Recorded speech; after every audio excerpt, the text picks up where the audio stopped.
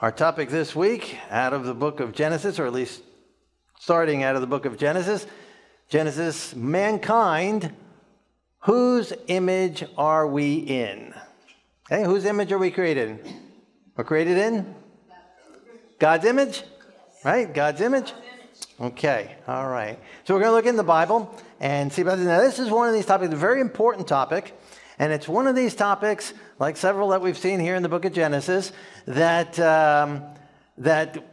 kind of surprising to what is traditionally thought. And if you stick with it, by the end, we'll all be smiling. Right? So just hang in there and hold on to your boots. Okay, so let's go to the Bible. Let's see what the Bible has to say. Genesis chapter 1, verse 26. God said, "Let us make man in our image, according to our likeness." So God created man in his own image. In the image of God, he created him. Male and female, he created them. Okay, is that plain enough? All right, clear enough? All right, very good. Now, if the Bible would have ended at chapter 2, we'd be in great shape. Everything would be wonderful. But Moses got paid by the word, and so he wrote chapter 3. And that's where a problem takes place. Because in chapter 3, Eve listened to the serpent and ate from the tree that God told her not to eat from. And then she went and brought the fruit to Adam, and Adam listened to Eve and also ate of the fruit. And the Bible tells us in Romans chapter 6, verse 16, "Do you not know that to whom you present yourselves slaves to obey, you are that one's slaves whom you obey, whether of sin leading to death or obedience leading to righteousness?" So who did Eve listen to? Who did Eve obey? God, who said, "Do not eat from that tree"? Or the serpent, who said, "You won't surely die"? The serpent, right. So whose slave did she become? The serpent, that's right. And so women have been under the control of the devil ever since. And since Adam obeyed Eve, men have been under the control of women ever since. Right? So slaves of women ever since. I'm only partially joking about that, right? But we have become slaves to sin. We become slaves to disobedience. Adam and Eve have sold us out, have traded their father, their God, their Lord, for a different Lord to obey him. And thus the fall took place. And so we go back to Genesis chapter 5, verse 1. This is the book of genealogy of Adam. In the day that God created man, he made him in the likeness of God. He created them male and female and blessed them and called them mankind in the day they were created. Who's the they that's referred to there? Adam and Eve, right. In the day that they were created in the image of God. But then we go just 2 verses later to verse 3. Adam lived 130 years and begot a son in his own image, after his likeness, or in his own likeness, after his image, and named him Seth. So at 130 years, what image was Adam in? Was he in God's image, or was he in a fallen image, a carnal nature? Fallen nature, carnal nature. And that is the nature that Adam and Eve have passed down to the rest of us.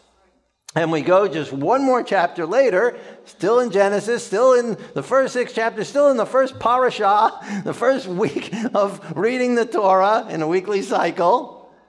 And in chapter 6, verse 5, the Lord saw that the wickedness of man was great in the earth, and that every intent of the thoughts of his heart was only evil continually. Does that sound like the image of God to you? No. Wickedness, every intent, only evil continually? That's not describing the image of God.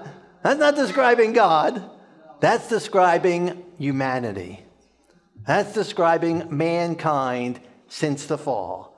That is describing you and me in the nature that we are born into, the character that we have naturally.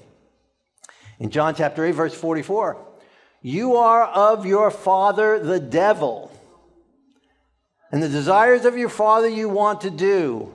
He was a murderer from the beginning and does not stand in the truth because there is no truth in him. When he speaks a lie, he speaks from his own resources, for he is a liar and the father of it.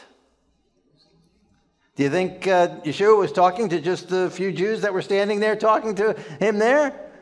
Your father is the devil? He was just talking to them? You think he was just talking to Jews in general? Or was he talking about mankind sold under sin? All have sinned and fall short of the glory of God. Right? How many here have never lied in their whole life? Is this microphone working? I don't see any hands going up. So we've all obeyed at some point in time the father of lies and become his servants and under his dominion, and he then is our father. That's a heavy statement. That's what Yeshua is saying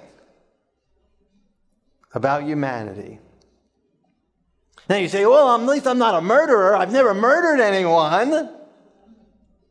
Well, that's good. What is the result of sin? Death. Death of who? Death of ourselves? And the spirit? The body? Yeshua. Yes, it's death to ourselves. The wages of sin is death. But who died as a result of those sins? Yeshua. He came to die for the sins of good people? Of sins of people who never sinned? Of sins of only people who repented? He died for the sins of the world. For God so loved the world that he gave his only begotten Son. He died for all of us. We killed him. And if we continue in sin, we crucify him afresh. So the result of sin is killing God. And who has sinned? Everyone. Who in particular? Me. Right. And thus we have all committed theicide. That's a word I made up. We have killed God. You and I are murderers of God. Let that sink in a little bit. That is what the devil's plan was. And because we have chosen to sin, we are responsible for the death of Yeshua. We have killed God. That shows the extent and the love of God for us.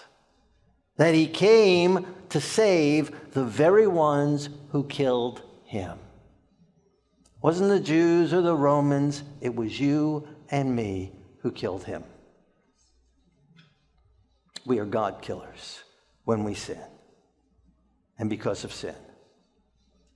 Does that sound like the image of God? No. No.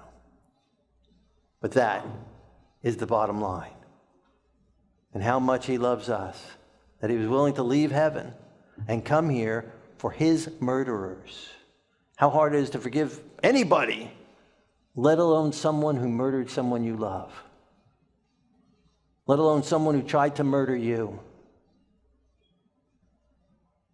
And yet he came offering forgiveness and redemption to the very ones who are responsible for his death. Oh, what love. You see, if we think we're in the image of God, we're okay, then he really didn't come to die for anyone that bad. But to really understand the depths of his love, we have to understand the truth about ourselves. So when we talk about the character of God or the image of God, we could be talking about three different aspects of it, right? So you have the physical. Are we in the image of God in his physical form? Right? Was Adam and Eve created in the physical form of God? Are we created in the physical form, in the physical image of God? And, of course, I have no problem with that, you might be in the image of God, or that would mean then we look like God, right? That means that God looks like us, right? And so the question then comes is which one of us, right? So does he have dark curly hair, or does he have light eyes, or light hair, or dark skin, or light skin, or how tall, right? So which one of us is the physical image of God? And so that would be really hard for him to pick one, but of course he did. He picked me, right? So I am the one what he looks like, right? No. So we don't know, so I don't think when we talk about the image of God, that they were made in the image of God, that he's talking about that he looked like humanity, and then humanity in our form, physical form, looked like him. So then when we talk about the image of God, are we talking about the abilities, right? That God has the ability to think and to have emotions and love and caring and to have empathy, right? That's something, this is unique to humans that we have. That's why we have a large frontal lobe, much larger than the next animal that has the next largest percentage of their brain that's a frontal lobe, much, much bigger than that. And that's why, animals, you can see an animal, a squirrel will just walk right over another dead squirrel to take the peanut out of his mouth. He doesn't care about his friend, the other squirrel. They just don't care for the most part, right? That's why your cat doesn't care about you, And some might have a little bit seeming like empathy, or seeming to have some kind of emotions. And some animals have a little bit more of that, but not nearly to the extent of humans, right? So in that sense, yes, we are in the image of God. We have those abilities, the ability to create, the ability to think, the ability to make choices, right and wrong choices, right? So Adam and Eve had that ability there with the tree of the Garden of Eden. So they had that ability to choose, the ability to create things, right? To mold things, to make things. You think of all the amazing things we have today. How on earth does a plane stay in the air, right? How on earth does a phone send a message across the world, even not without wires? It was amazing even when they did it with wires, not without wires. It's beyond comprehension. It's amazing what the human mind is be able to create things, and beautiful paintings and artwork and music. And so those abilities, the animal world doesn't have that. Some songbirds will have some songs, but that's all they have, right? They're not creating new ones, right? They have their song. And so God has created us in the image with abilities like he has, and we still have those. We still maintain those, but that's not what we're looking at today. Today we're talking, are we in the image of God as far as character? Do we have the character of God? Now, Adam and Eve, when they were created in the image of God in that sense. But what about you and me? That's what we're looking at today as far as character. So if we think we, humanity, are in the image of God, what does that say about divinity? If we're in the image of God and someone wants to see God, I say, just look at me. Just look at us. We're created in the image of God. Just look in the mirror. Well, what does that then say about divinity? Not very much, does it?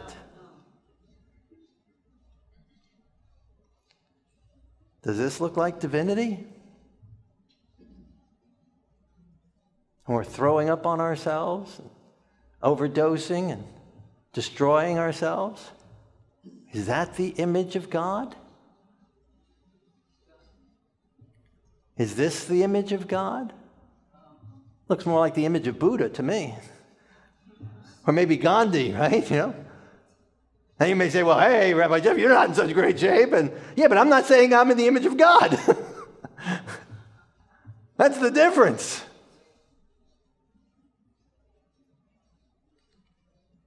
Does God have to paint himself? Does God have to adorn himself and decorate himself? Green? That always got to me. Green. I mean, there's a few other colors, but I mean, basically green. The Bible says don't tattoo yourself. No, when we think of the image of God, we think of innocence. We think of little babies. They're so pure and so that we're created. That when we're born, we're innocent and pure. Well, are babies so innocent and pure? No.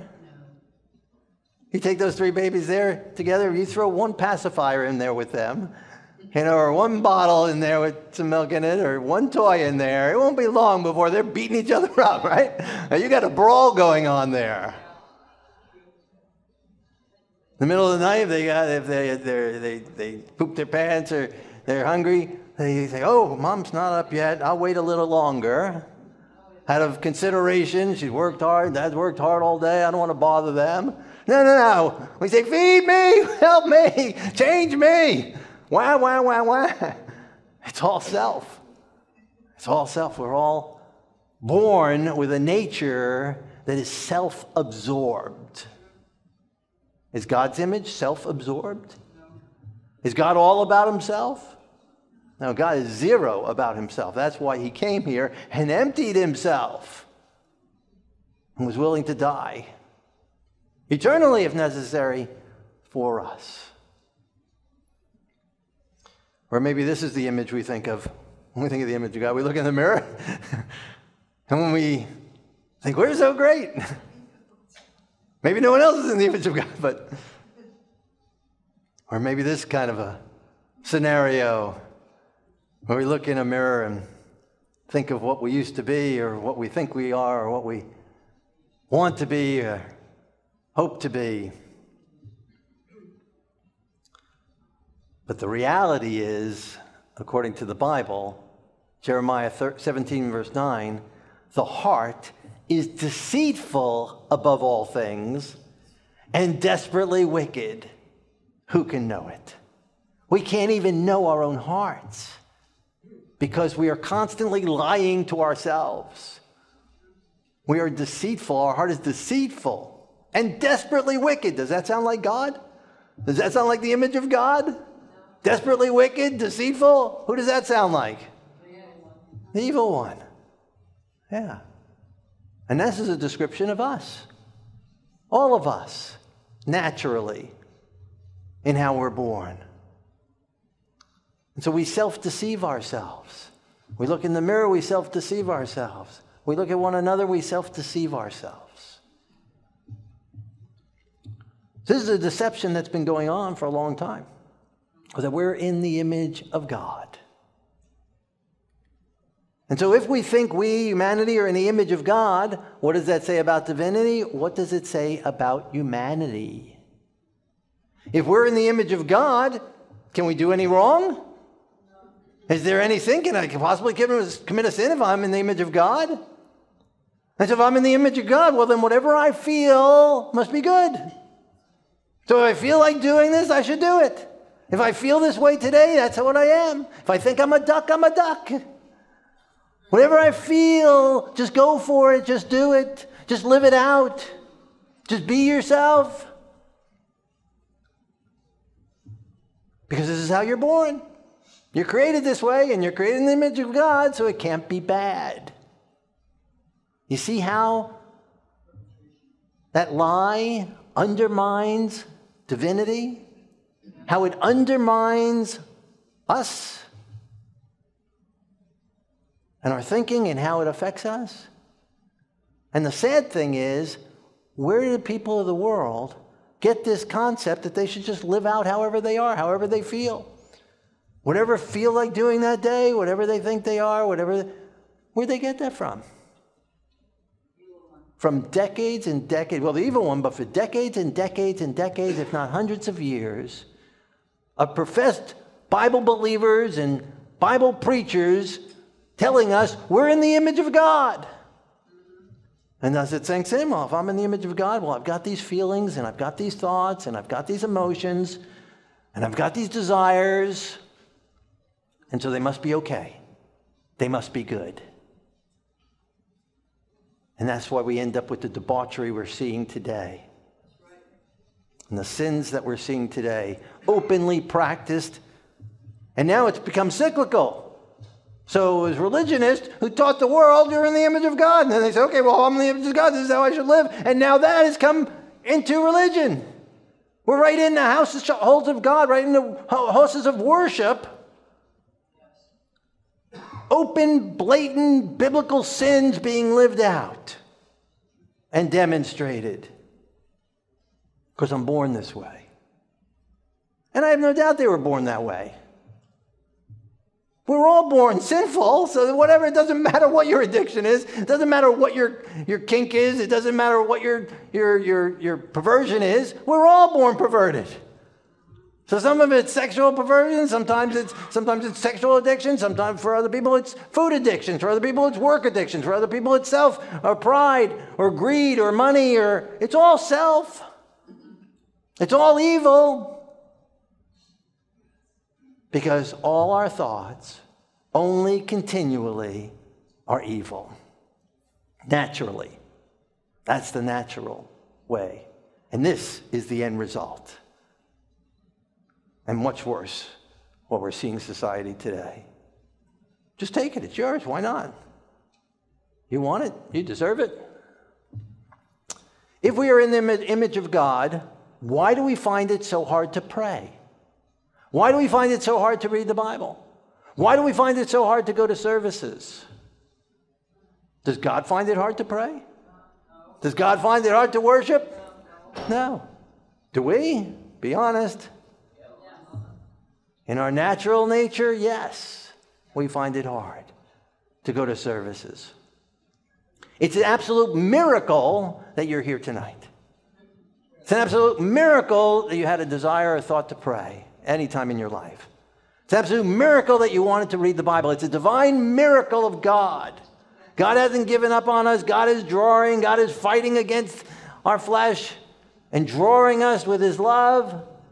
And it's a miracle that any of us have opened up our eyes at one point in time and said, I need to pray. I'll consider what the Bible has to say. It's a miracle of God because it's not natural. It's not normal to pray. It's not normal to read the Bible. It's not normal to go to services. It's supernatural.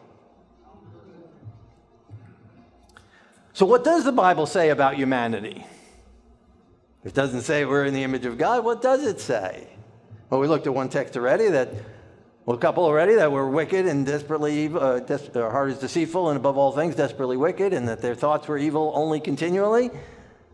Let's look at some more texts. Romans 8, verse 7. The carnal mind is enmity against God, for it is not subject to the law of God, nor indeed can be.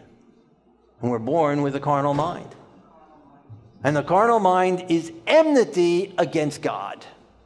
Is God enmity against himself?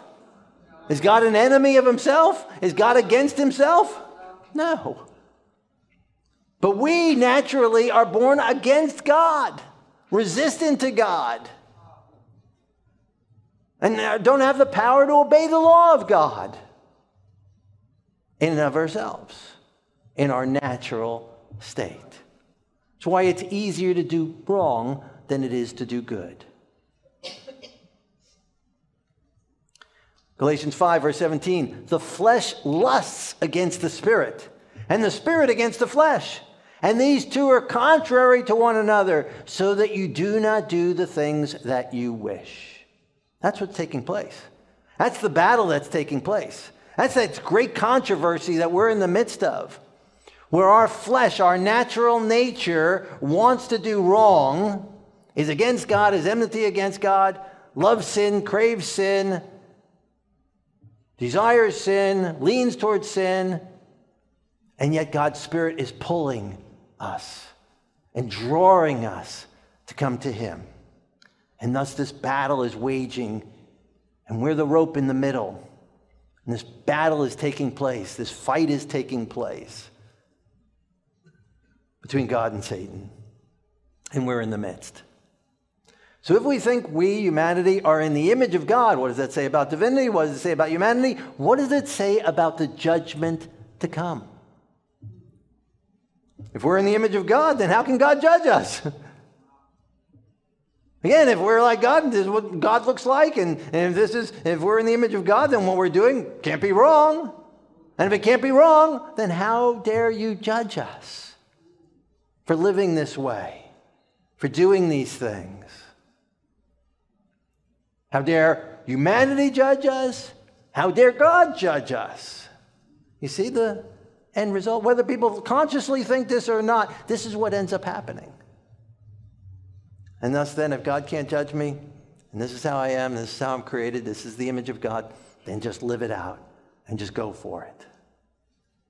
But what does the Bible say about the judgment?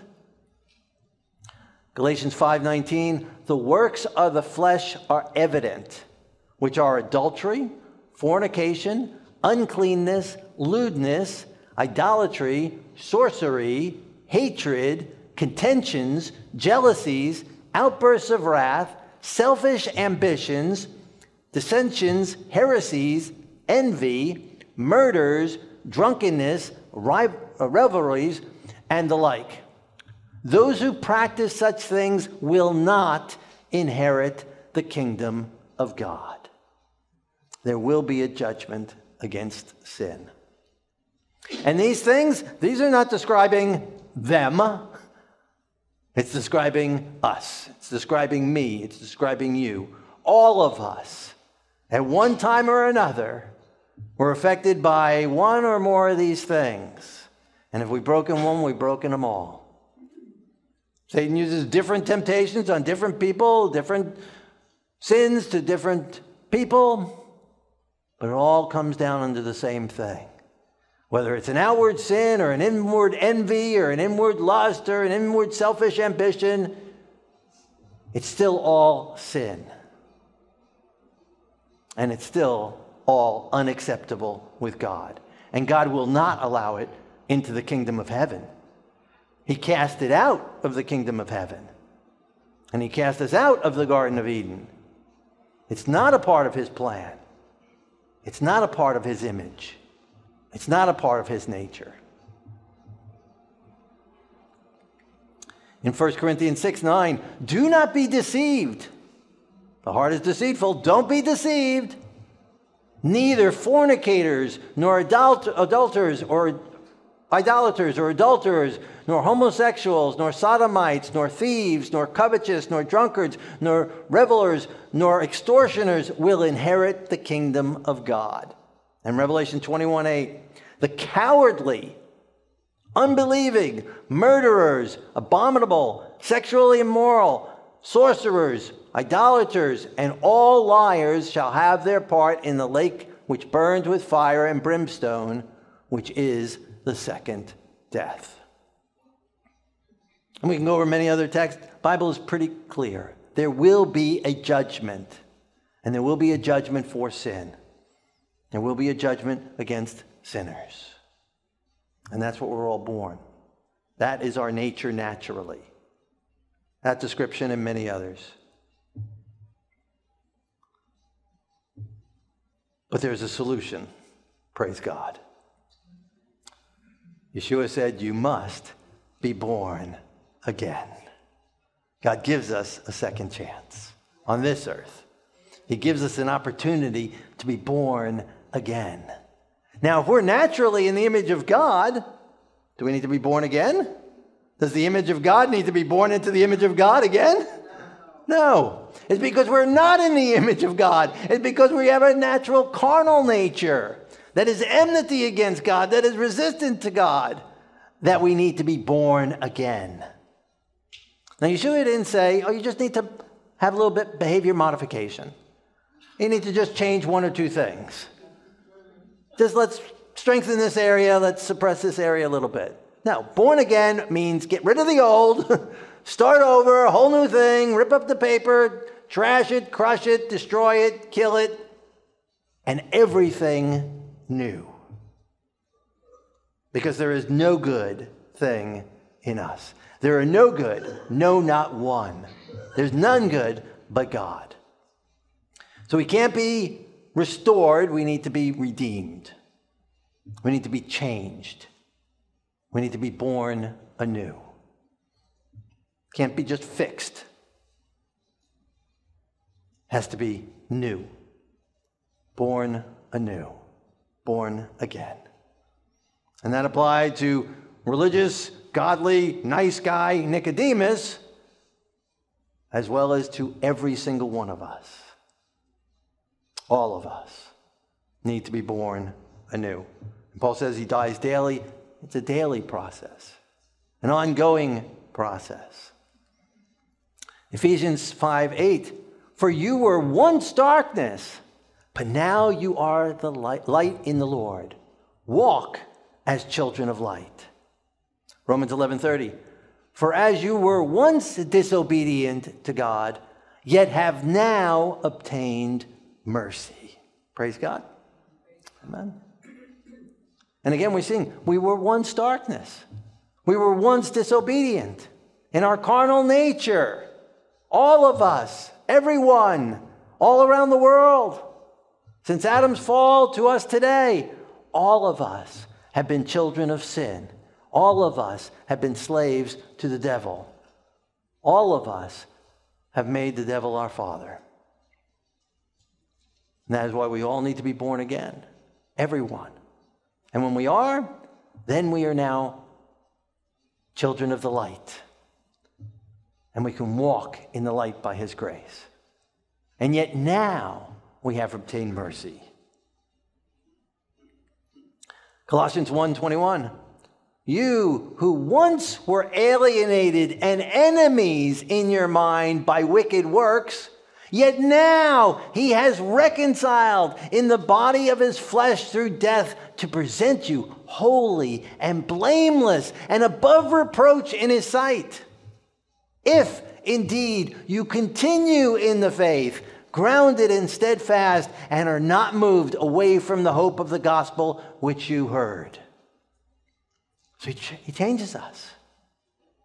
Once alienated from God, once enemies of God in our natural state, not born as image of God, but born against God. Yet now, after we're born again, after we've confessed the sins, after we've confessed our carnal nature, after we've confessed our sinfulness, after we've confessed our killing of him, of our confessing our disobedience to him, our acknowledgement of our need of him, our acceptance of his love, our acceptance of his sacrifice in our behalf, our receiving of his forgiveness. He takes away the carnal nature. He put it into himself. And that's what killed him. Our nature in him killed him. And he who knew no sin became sin for us. And we who knew no righteousness become the righteousness of God in him. He comes and lives inside of us and changes us and transforms us. He reconciles us. And then, not just, again, a little modification, a little change, not just he accepts us as we are, and he does accept us as we are, but he loves us too much to leave us as we are. He then changes us and presents us holy and blameless and above reproach.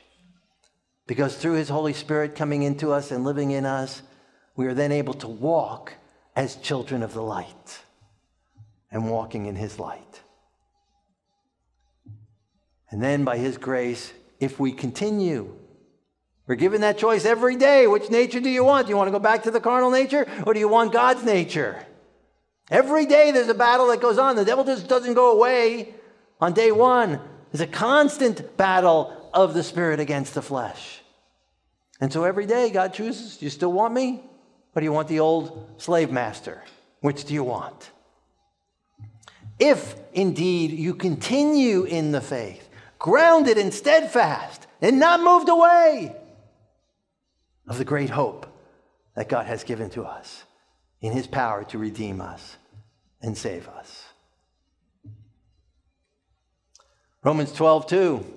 Do not be conformed to this world, but be transformed by the renewing of your mind, that you may prove what is that good and acceptable and perfect will of God.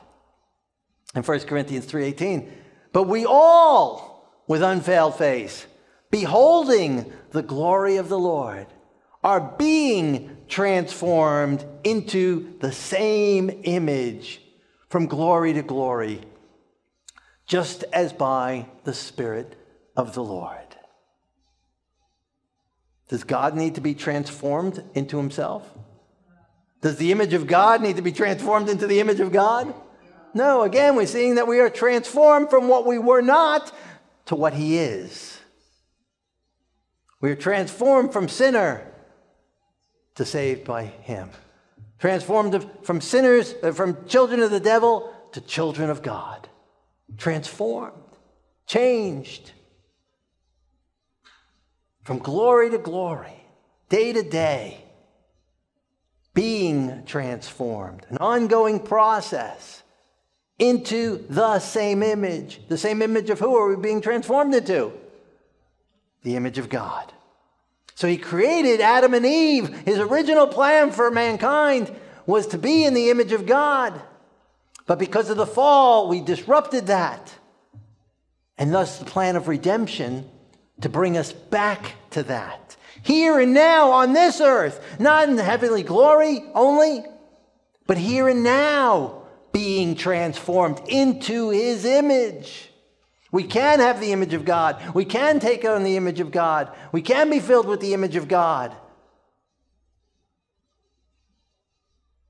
But we're not born that way. It's not normal. It's not natural. We need to be born again and transformed into the image of God. And by his grace, he makes it possible. That's the glory of the gospel. Not just the gospel that, well, I love you and just stay as a dirty, filthy rag. No, I love you and I embrace you as you are. And I change you and transform you into his image. That's what he does for us. That's his great love. That's his great power. That's where his power is manifest. His love and his mercy and his power to change. To be transformed by the Spirit of the Lord. Not by our own spirit, not by our own desire, not by our own thoughts, but by his Spirit. His Spirit is powerful enough and is willing and able to transform our flesh if we will surrender it, if we will let go, if we will allow him to do so. And that's the power of the Lord. And again, we miss this whole point of the gospel if we think we're in the image of God. There's no need to change. Well, there's no need to change much. Just enough to satisfy my boss or society or those that's close to me. Just enough to make them happy. When we are self-deceived that we're in the image of God. But when we understand the truth about ourselves, we will understand our desperate need of him all the time for all things and everything. And we will be totally dependent on him and allowing him to change us and transform us and make us into his image. Now, even in our desperate wickedness, when God created Adam and Eve, he's so powerful in his creation and creating them in the image of God. And his Spirit is still alive in this earth, that even in our desperate, wicked state, there is still some of the image of God still there. The Holy Spirit's still holding us back from going full-fledged, nutsy, crazy, demonic. Otherwise, we'd all kill ourselves long by now and kill each other. So the Holy Spirit, the restraining power of God, and the battle still takes place. But in and of ourselves, there is no good in us. We need him. We need him, and it's all him. And so any good that's done by any of us, or before we came to the Lord, or after we came to the Lord, or someone who doesn't believe in the Lord, any good that comes out of us is only because of him. Him miraculously doing it whether we ask for it or not. Him miraculously prophesying wonderful things through Balaam, whether Balaam wanted to or not. That's the miracle of God. In spite of Balaam or other examples, in spite of ourselves, God still uses humanity. But that's not what makes us good, it's what makes God good. Romans 6:16. Do you not know that to whom you present yourselves slaves to obey, right? We read this before, but we're going to read the rest of it. You are that one slave to whom you obey, whether of sin leading to death or obedience leading to righteousness. But God be thanked that though you were slaves of sin, yet you obeyed from the heart that form of doctrine to which you were delivered. So yes, we were all sold under sin. Yes, we were all sold out to the devil. Yes, we were all born as children of the devil. But God be thanked that though we were slaves of sin, though we were slaves of the devil, we were delivered by God's grace, by God's goodness, by God's sacrifice for us. He changed us. He saved us. He came and delivered us. Again, if we think we're in the image of God, then we'll save ourselves. But we can't save ourselves. We can't deliver ourselves. We can't change ourselves. We'll try a little harder. Won't work. Won't help.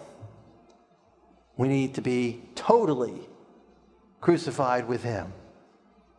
Yet, nevertheless, I live. Yet not I, but the Messiah lives in me. And the life I now live, I live by faith in the Son of God, who loved me and gave himself for me. It's by him and him alone, by his power, by his love, by his grace, alone. Not him adding, not him helping, him alone.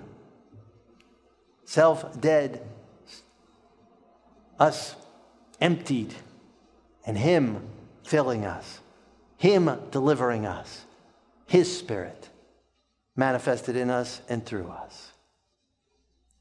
That's the transformation into his image he is doing, being transformed day by day, moment by moment.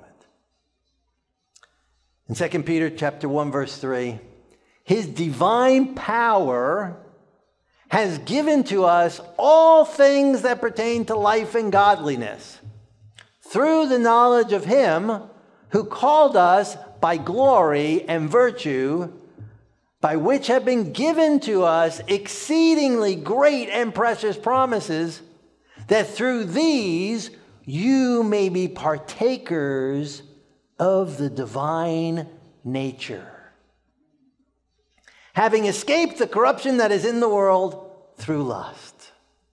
This is a very powerful text. It says, through his great precious promises, through his divine power, he's given us everything we need to live glorious lives, to live godly lives, to have life here on earth and victorious life, abundant life, and life everlasting, and godliness, blameless, through his divine power. Through him who called us by his virtue, him who came and calls us and draws us and does not give up on us, who seeks us out, who came to us while we were yet sinners, he died for us. He first loved us, him coming towards us, him redeeming us, him saving us, him delivering us, him seeking and finding us in our lost state. Transforms us and allows us to be partakers of his divine nature. That is powerful. And grab a hold of that promise. He wants to live his divine nature in us. Wow. And the crazy dichotomy that's normally taught, we're in the image of God, but you can't have victory over sin. You're in the image of God, but, the flesh is weak and you're going to keep doing that sin anyway. Just be forgiven, just confess it, and just do the best you can. So it's wrong on both sides.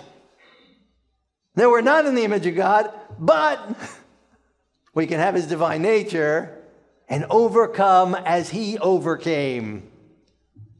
Be victorious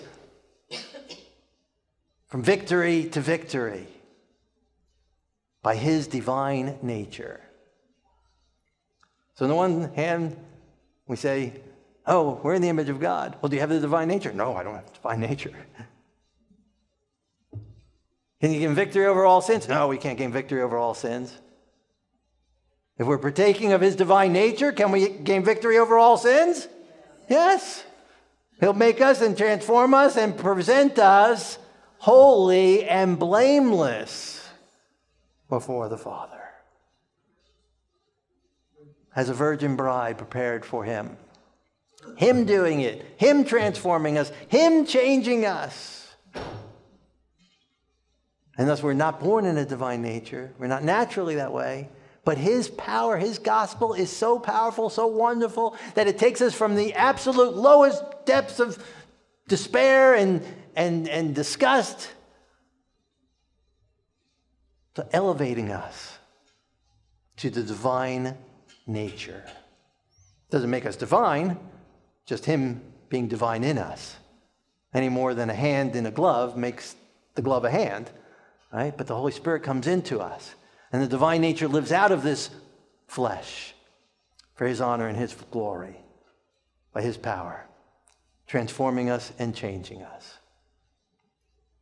So again, the weak gospel, it says we're in the image of God, then we really don't need to change that much, and then we can't change that much. And don't need to change that much and won't change that much. It's very weak. But the power of God, when we realize how great a love for how great a sinner we are. Paul said, chief of sinners. The worst sinners, Paul considered himself. And that's how we should all consider ourselves. In reality. Again, why? Because we have all killed God. And you can't get any worse than that. The chief of sinners. But he loved us anyway. And he comes after us, embraces us, and transforms us and elevates us to his divine nature, giving us victory and power over the devil and over sin. And we don't have to serve the devil anymore. We don't have to be children of the devil anymore. Behold, what manner of love the Father has given unto us, that you should be called sons and daughters of God. Wow. Wow. What love. What power. His great love for us.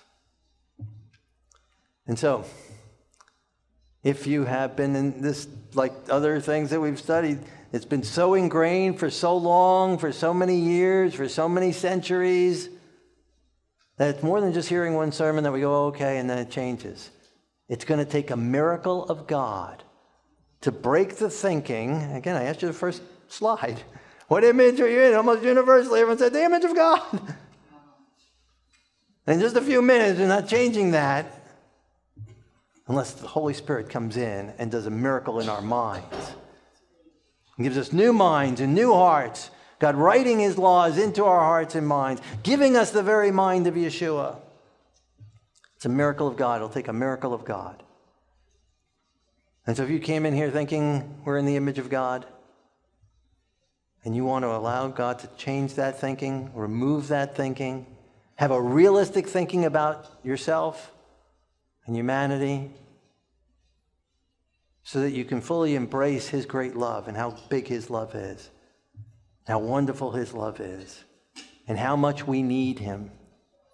And the more we realize we need him, then the more we're able to gain and benefit from him and grow in him. And so if you're willing to accept the biblical truth we've looked at today regarding how we're naturally born, then a moment when we pray, ask God to break the hold of the past, the generational taught, impressed upon us, and I believe it comes from Satan himself,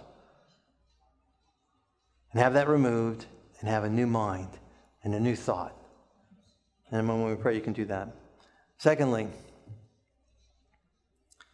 if you want to embrace the thought, the promise that we can be partakers of the divine nature, and you want to accept the Holy Spirit to fill you and give you his divine nature, and to live out that divine nature in you, to give you a walk in the light, to transform you and be transformed and continually transformed, into his image. And in a moment when we pray, if you've never done that before, if you've never asked him into your heart, if you've never accepted his death in your behalf, then I invite you to do that in a moment when we pray. Or to renew it. It needs to be renewed daily. And we read, if you continue. And if you want to renew it now, then in a moment when we pray, you can renew that commitment and accept the divine nature to live in you, God's image to live in you, and to be a light to the world. And shine brightly for him. Third, if in the past maybe you've taught others, maybe you've said to others, maybe you've given the wrong impression to others, oh, you're good, you're in the divine, God has created you, you're in the divine nature, you're in the image of God. And it's either bolstered them up with pride or set them up for a fall. You want to ask God to go before you and to help that person, whether it was years and years ago, to see the light and to come out of that deception. Fourth, if God is impressing upon your mind and heart someone he wants you to share his love with. God's great love for us, loved us while we were murderers of him. God's impressing on your heart and mind someone you need to forgive, someone you need to love.